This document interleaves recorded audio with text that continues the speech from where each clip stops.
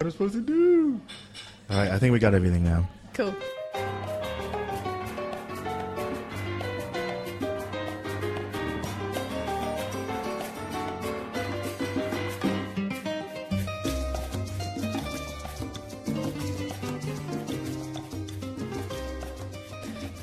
Hey everybody, welcome to episode 16 of the Havana Sessions podcast. I'm Sarah Beth Hunt. I'm Clay Lowe. And today we are talking about whether or not mindfulness might have negative effects. This kind of came about because quite a few months ago, back in January, there was an article in The Guardian that kind of riled me a little bit. It's called, Is Mindfulness Making Us Ill? And when Sarah gets riled, it's not a pretty thing. It's not the thing you're supposed to do as the Buddhist practitioner, I don't think. But it was a very sensationalist article, but it also has since then really forced me to ponder this question about the kind of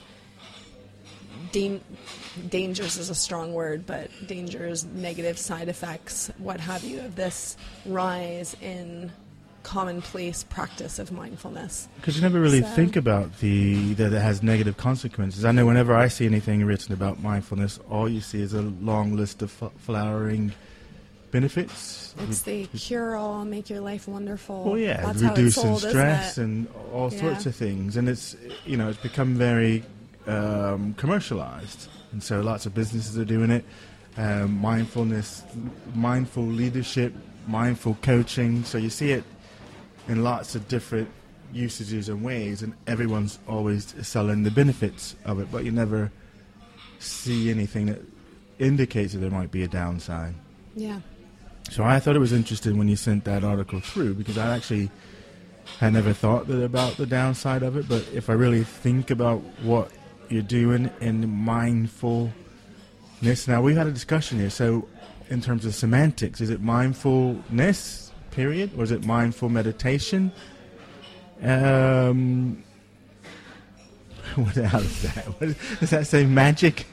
Sarah's just putting up a note on the sheet of paper, and I should be quiet and not letting you guys know that she's writing notes to me, but I can't read that scratch. You would have been the guy who had gotten me in trouble in class for passing notes, man. Exactly. Does that say music? It says music. Oh, no, we can add the music in later. Through the magic of technology. Awesome. Okay. Yeah. Continue. So, yeah, never thought about the negative effects of mindfulness, and everyone just sprouts the positive. And then I was thinking the semantics, because we were having a discussion earlier, whether is it mindfulness period, or is it mindfulness meditation? Is there a difference between those two? Because that might be what some of the negative effects that people are experiencing here. So are they just being aware, or are they doing meditation, in which case you do open up I things. think that's the biggest problem, actually. That, since I've been thinking about this question, it's because people have massive misconceptions about what mindfulness is, what meditation is, what they're supposed to be doing. And if you're taught by someone who went on a 3-day course, and you are learning to practice in a day or less, a couple hours at a training course. Well, you don't even need to do that nowadays. You can get an app. Well, there's lots of apps. Headspace, there's apps. There's books now that teach you mindfulness. So in your mind, then, what is mindfulness? I think I agree with you that mindfulness is just another word for awareness. It's just a state in which we are not lost in our thoughts. We're not thinking about the future. We're not thinking about the past. We are in the present moment, aware of what we're doing, which is kind of rare sometimes. Okay, then how would you distinguish that from meditation? So for me, meditation is the training aspect. So meditation is the thing that requires a different kind of effort, that is about training yourself to be, because holding the ability to hold awareness all of the time, or the majority of the time in your life, is really, really difficult. It's like a muscle. We don't do it, so we have to build that up. So for me, meditation is the training and the practice so that we can do that. The training all and the the time. practice of To be mindful. what? To be mindful. Okay, so there's some... And it's more than that, but that's how they relate to each other, I would say. Yeah, because I always had in my mind about meditation being the fact of, well, there's a number of reasons to meditate, which would be around quieting the mind, and from a Zen point of view, eliminating duality, trying to reach that, or not even trying to reach that space, but sitting to let the mind go to that quiet space where you can then understand yourself, your true self, between two thoughts without the noise. Because apparently we have, 70,000 thoughts or so on average a day, which is a lot of noise inside of your head, and then meditation is a way of quieting that noise. Well, I think that's the way it's sold, isn't it? Okay. That meditation is the way to quiet your mind. Yeah. And that Here's can something that be- I was thinking is, so mindfulness stops there, and then meditation is goes further. So for me, okay, here's this. Mindfulness is to be aware, get you to the state where you're aware of the present. Meditation is to get you to quiet your mind, so you're then looking to make that connection and then get to that space of enlightenment where you understand that we are all one big gigantic heavy family, yeah. heavy universe, don't exist type thing. Yeah. Whereas mindfulness maybe stops at just here, drink your coffee and be aware of your coffee, I as think opposed so. to... Yeah, that's where I'm at with okay. it. Yeah. I can buy that. I can go with that. So there's more to meditation as a different It's a stepping training off practice course. towards... Something else. Yeah. It helps you to get... Because whenever I do, like I study stuff with Taoism, and the first place that you start is with meditation. So you can't get to the other stages and steps until you master meditation. So it's only a step in the process to something bigger. Yeah. Whereas I'm taking mindfulness to be an in and of itself, which is to Yes. be present in the day. You're not trying to reach enlightenment. You're not trying to attain some other goal, which is bad to say from a Zen point of view, because you're not supposed to be trying to attain anything. But anyway, yes, okay. I think that's the big misconception about mindfulness and meditation, is that it's sold to you as the thing that can help you quiet your mind, reduce stress, help you relax in stressful situations. It's the cure-all, isn't it, these days? Bring balance to your life. You know, it's got all kinds of things on the package. My experience of meditation is not of a quiet mind. And the way that I have been trained in meditation is not. While one aim is to learn to quiet the mind, thoughts are not a problem. They are a reality of our mind. We will never stop having thoughts. And the aim of meditation is to realize that you're having thoughts and to not follow those thoughts and get wrapped up in those thoughts so that you lose an awareness. Yeah, so you don't get lost in the story of all these thoughts that you have. I liken it was like a river, and thoughts, like you said, the thoughts never go away, and they're going to have it, but not to even fight them. So they have the thought, put it back in the river. So don't hold on to it. So it's about not try to be attached to the thought, but to just let it flow back into the river and keep flowing, and not to judge it as being a good thought, bad thought, that sort of thing. I mean, I think that the thing that really hinders people at the beginning is their expectation that it's supposed to be wonderful and peaceful and relaxing. This is not a practice that it's going to feel like you are sitting on the beach reading a book and sipping a cocktail, or, doing the 1,000 other things that you could do to just relax and deal with stress, getting a massage. It's not like that. It is the best analogy that I have heard is that it's like we're all on the highway or the motorway going, 70, 80 miles an hour. And meditation practice is like the first time you pull off to the side of the road and you notice how fast you're going. So when you're going 80, or 70 if you're a good Yeah. driver, then, you know, you don't really realize how fast you're going and how fast everybody else is going. It's only when you stand off to the side and you watch everyone go, how quickly cars pass. And that could be a really uncomfortable and painful experience. So when this woman in this article is writing that it's excruciating, I can relate to that. Yeah. I know what that feels like when you cannot stop your busy mind and when you're aware of how busy your mind is. Yeah, but and you know, do we, from a societal point of view, we create that condition because you're almost trained to be busy. If you're not being busy, you know, We certainly make it worse. you know, idle mind is the devil's workshop, and all of that, isn't it? So it's like if you're not doing something, then that's seen as being not productive. So you're wasting time in quotation marks. So I think we find it in our culture hard to just sit, because I could be doing something. I could be reading a book. I could be doing the dishes. I could be incredibly doing hard this. to I could be just doing sit. that. Yeah. But just to sit, and well, that's it. Just to simply sit is a. I think we struggle with that. So when you see these, I usually say start off with 5 minutes or 10 minutes. Imagine that. It seems like it would be the easiest thing in the world to just sit, but Anybody who has ever tried to keep up that schedule, we can do all kinds of things for 5 minutes, like check your Facebook for 5 minutes a day. We can even limit ourselves to 5 minutes, but actually getting ourselves daily to sit for 5 minutes and just breathe, oh my God, it's so hard. yeah. Because and now is that okay? I just said it was a cultural society thing, or is it a biological thing? Does your body just want to be doing stuff? Maybe, I don't know. I think it's really impossible when we look back through our evolutionary history to what life must have been like when we were nomadic, or even early, for the millennia that, before towns and cities and this urban, busy lifestyle that we have.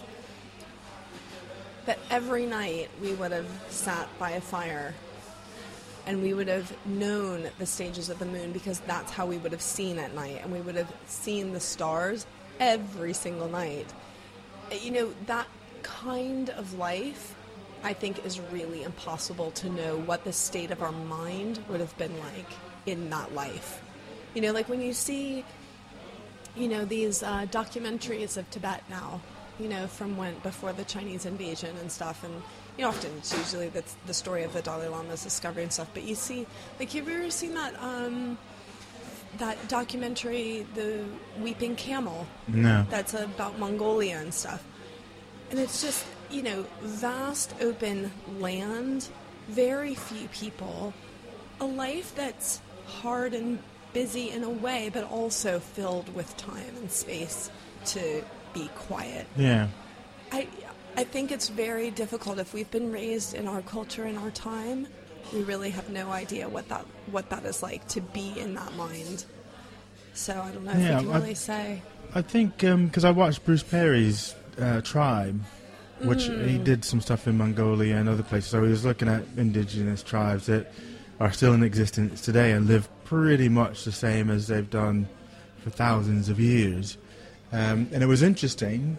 As you say, they have a rhythm of life within the tribe, and some of that is after, you've done your hunting. A lot of times they are just, they don't have a problem with sitting around in the heat of the day and just lounging, like you might see a lion doing and sleeping until it's time to go do the next task in the evening. I guess what I'm saying is, I think that our society makes things a lot worse for us, but I don't think that, people that are living that other kind of life, or what we would have been like living that kind of life, that we all would have been enlightened. I think that there is an essential nature to the mind that likes to think and likes to spin things through, and you do need to work with that.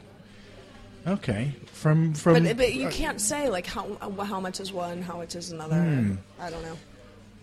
You don't know? You can't throw it out there and not know. Come on. There are so many things that I don't know. There's so many things that you don't know. Most things I don't know. Well, I'm thinking, is it... So, if I go on an extended camping trip, for instance, when I did the Camino, and I think I talked about this several podcasts ago. The rhythm is up at 6 in the morning because you got to be out of the refugios, the monasteries, and you're basically out the door. And then you walk till lunch, stop, eat lunch on the side of the trail, walk into the evening because you got to be in the monastery before they close the thing. But then you get into that pattern. But as you're walking, so you're literally walking all day long, out in the middle of mostly nothing, just the trails, and you just get into a space. So you're not worried about time. You're not worried about got to be here, got to be doing this task, got to do the laundry. And then suddenly that world, I think after 3 days, maybe 3 or 4 days of being on the trail, that world disappeared. And I think that gives us a window into it, but if we have to also accept and remember that that's a little window, random space out of any kind of survival responsibilities, outside of any kind of sense of interdependent community. So people that are living in tribes also have all the interpersonal problems and issues that we might have. Maybe not the same ones, but we're all human, and they still have things that they've got to cope with and deal with, but they don't have the modern problems that we have. This one what we're hitting here with mindfulness, they don't have the problem of not having time to sit still. They don't fear quiet in the way that we Whereas do. Maybe, and it probably is a product of sort of the Industrial Revolution and the whole factory mentality. So you hear the word productivity, isn't it? We've got productivity apps. You got productivity, being productive, because we're like just part of the machine. That's the metaphor of our lives now. You got to be productive. So to sit still is to not be productive, is to be wasting time. And then, of course, self-help doesn't help.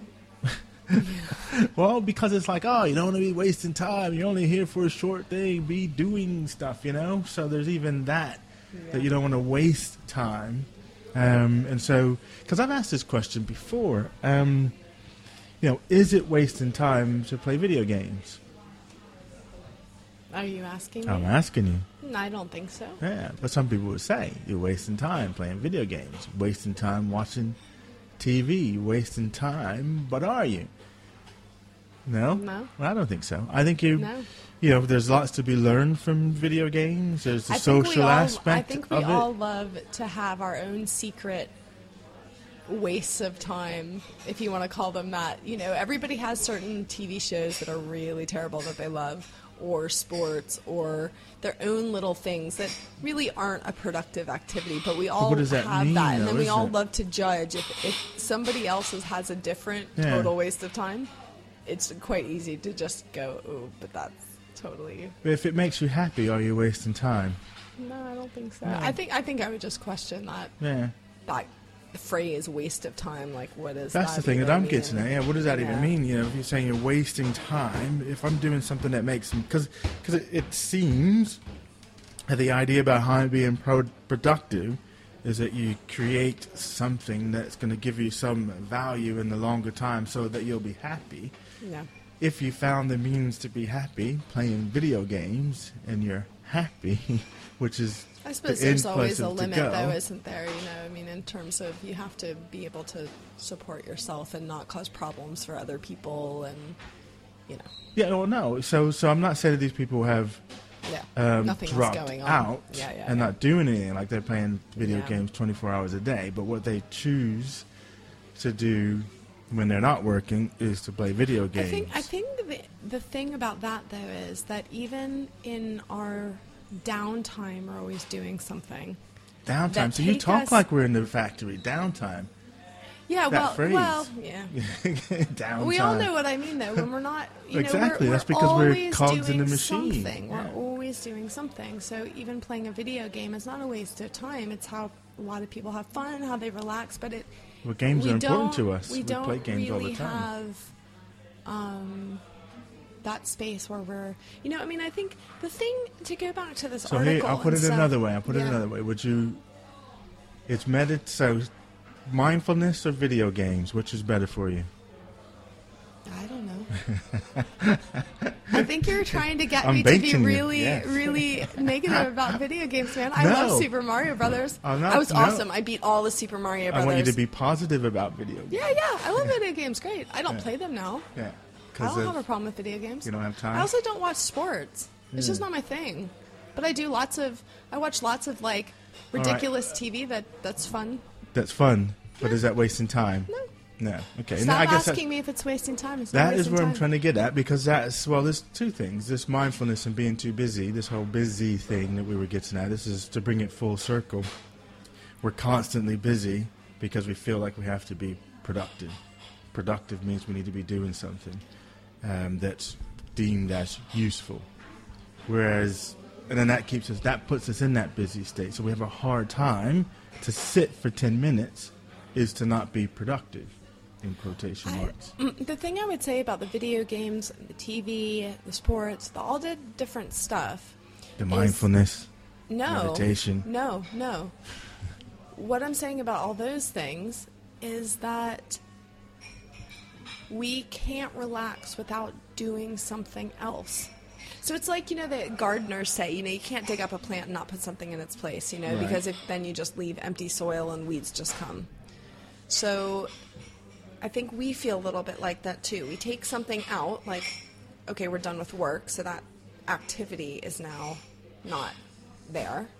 So we have to fill it with another activity. It's very difficult for us to not fill that space with something that we are doing, and usually something that's being put into us rather it's than kind of something the that we're kind of... Focus on being and not doing. We're always doing and Yeah, I not think so. just sitting and being. Which is why I think, there's people who inspire this kind of article, because people are having massive breakdowns when they sit for 10 minutes.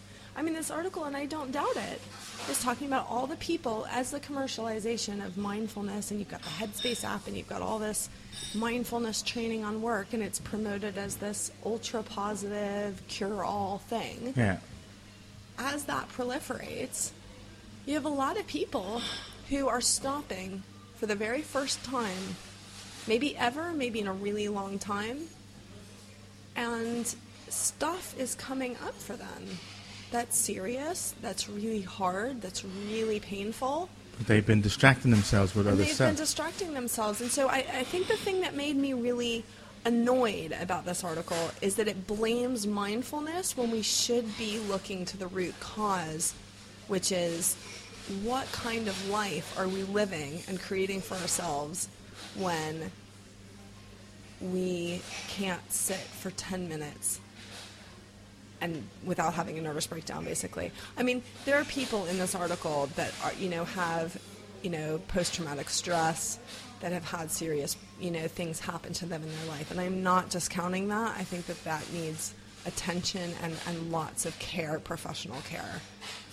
But generally speaking, so the woman who wrote this article, Dawn Foster, she talks about her experience of going on this mindfulness training, and she's kind of expecting it to be, I anticipated a straightforward, if awkward, experience. And, she talks about how she's supposed to be mindfully eating her sandwich. And she says, far from being relaxed, I felt excruciatingly uncomfortable. And of course she did, because, it's hard to stop. It's hard to stop at thinking. We have lots of stories in our head that entertain us far more than a sandwich, I think sometimes it's just asking yourself the right question, though. So you're saying that we find it hard to stop. And then I think the question for me is, what would happen if you did stop? Yeah, I think people are worried about that because they don't know, though. And I think, when she gets into the meditation, this is what she says. We're told to close our eyes and think about our bodies in relation to the chair, the floor, the room, blah, blah, blah. But there's just one catch, and then we're supposed to breathe slowly, but there's just one catch. I can't breathe. No matter how fast, slow, deep, or shallow my breaths are, it feels as though my lungs are sealed. My instinct tells me to run, but I can't move. Then we're told to finally open our eyes. The feeling dissipates. I look around. No one else appears to have felt they were facing imminent death. What just happened? And it's like she blames the mindfulness. Yeah. And it's not that I doubt the problems with people who are not properly trained. I mean, if you think about meditation, it comes from traditions. It's not, now we've kind of detached it from all kind of spiritual traditions in which it comes, and all the wisdom teachers that it comes from that have years and years and years and years and years and years and years of experience before they begin to teach. And we've just said, oh, everyone can do it, it's easy, la la la, and then we're surprised that there's problems. And this is, you can't... I don't know. You know what's making me think now is about, have you gone hunting? You're a hunter. What do you think? No, I'm a pacifist. We're all living sentient beings. Do you think I'm going to go kill one of them? No. Well, I have moral problems with killing ants, man. Really? Yes. Well, if you were a hunter, then you would know all about natural meditation. So if it's because I'm just, always say, I think we have a natural ability to, and maybe we're given it the term meditation. So I don't know what you want to call it, but we have a natural ability to sit and be aware, or to be present, or to be one with whatever. I think we just lost that sense when we've kind of been pushed into this factory mode of downtime and all that.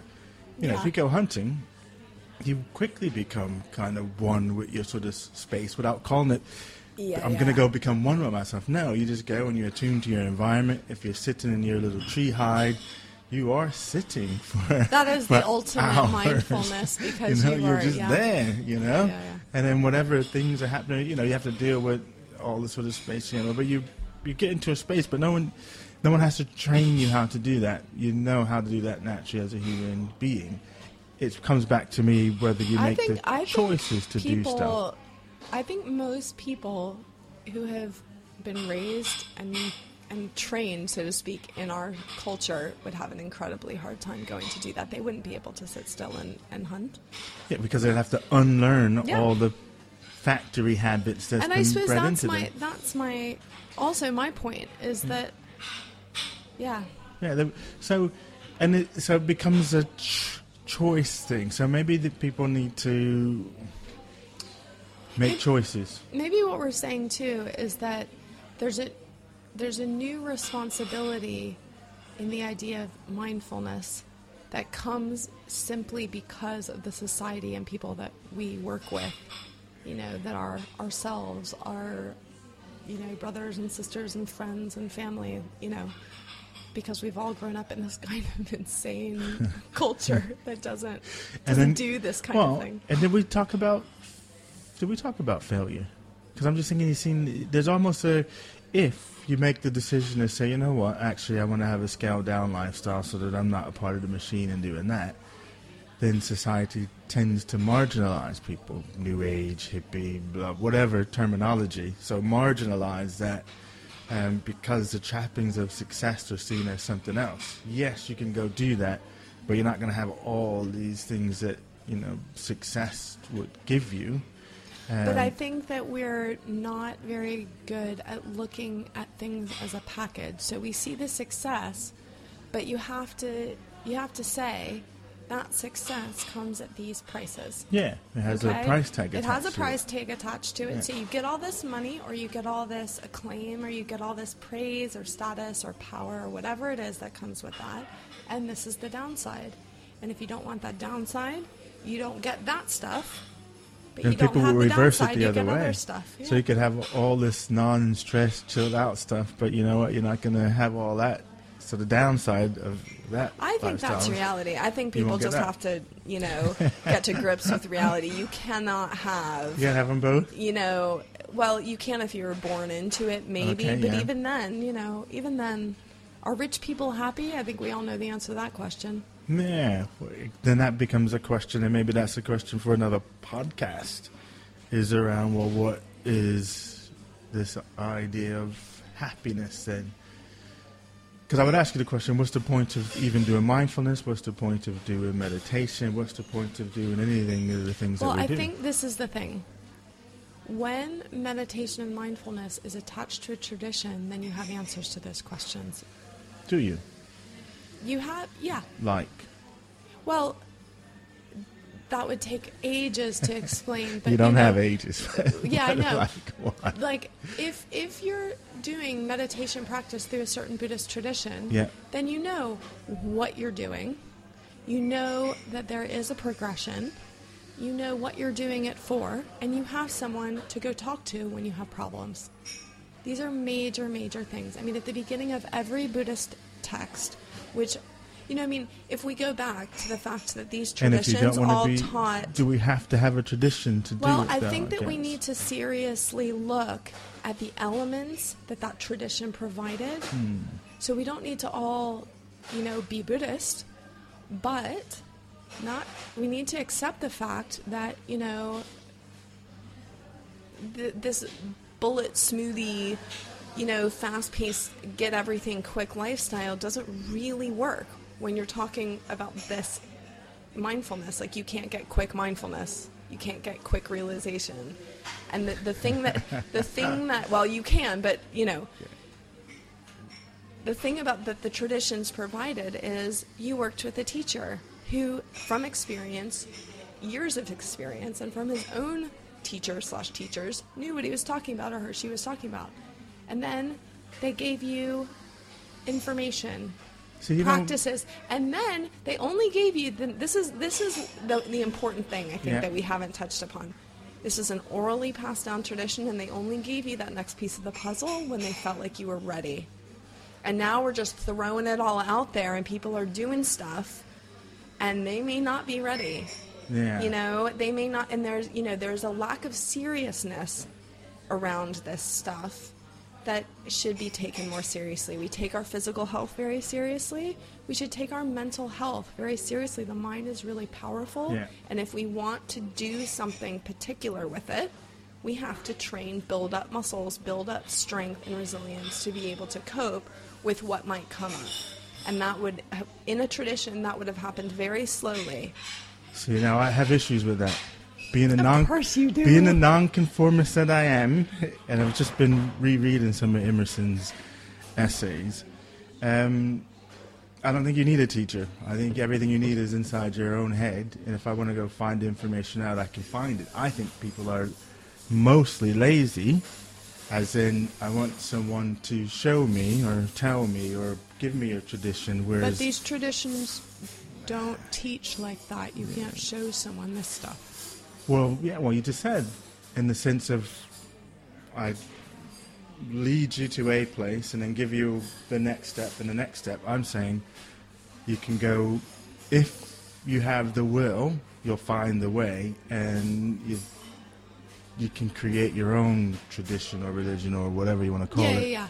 I definitely do not think that there's a one-size-fits-all, one-path-fits-all for this.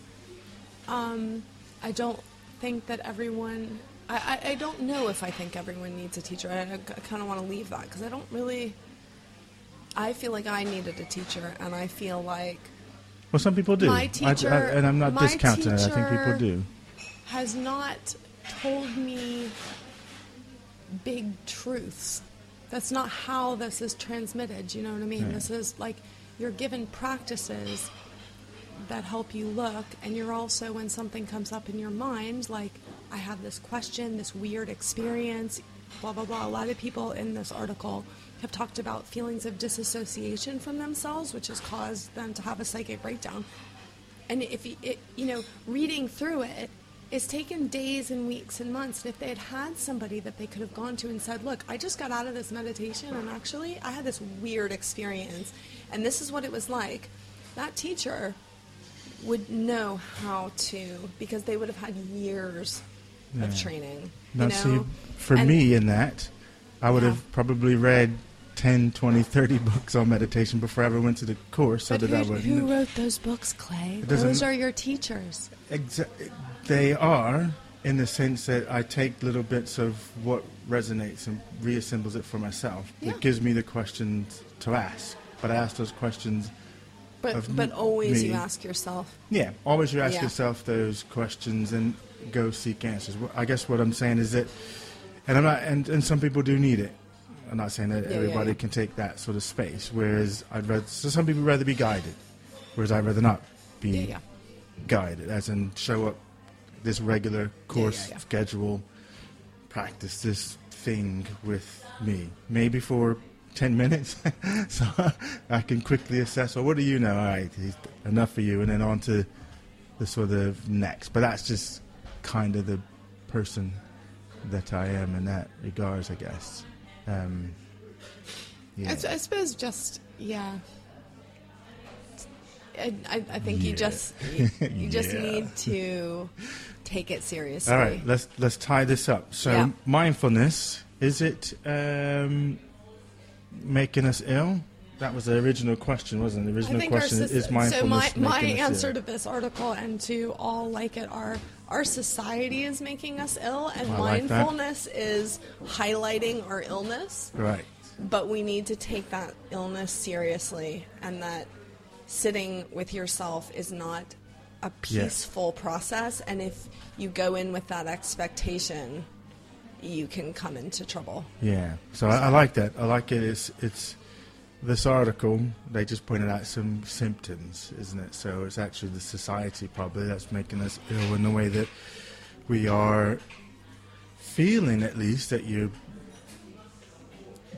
tunneled to live a certain way and abide by certain norms, rituals within that particular society. Always running, always doing, always being productive part of the machine. And when you have some downtime, you go on holiday, do some stuff, go do some other stuff. But this, and maybe we've lost. And you said this early on, or somewhere in here, you talked about the body, and maybe what we've lost is not working out all three aspects. So not doing your physical workout, doing your mental workout, and doing your spiritual workout. We probably do the other two a lot. Well, not everybody, but so physical stuff is you work on, your mental stuff through reading and or going to school. But do we do our spiritual training every day? And probably a lot of people, a majority of people, maybe don't. Yeah, and maybe we have to get back to that. Yes. So on that note, we could go on all day. I was going to say I'll keep going, but I'll stop there. Lovely having you all listening, and please do leave us comments. Get involved. Yeah, we're kind of moving the site a little bit. Yeah, we're starting to upload onto Libsyn so that the So we'll keep everybody posted on that, but look forward to being able to subscribe on iTunes to this, and then it can just come into your phone. And just like the mindfulness our voices app. will just come to you. We have a new episode of the Havana Cafe Sessions. So, all right. Until next time. Goodbye. Goodbye.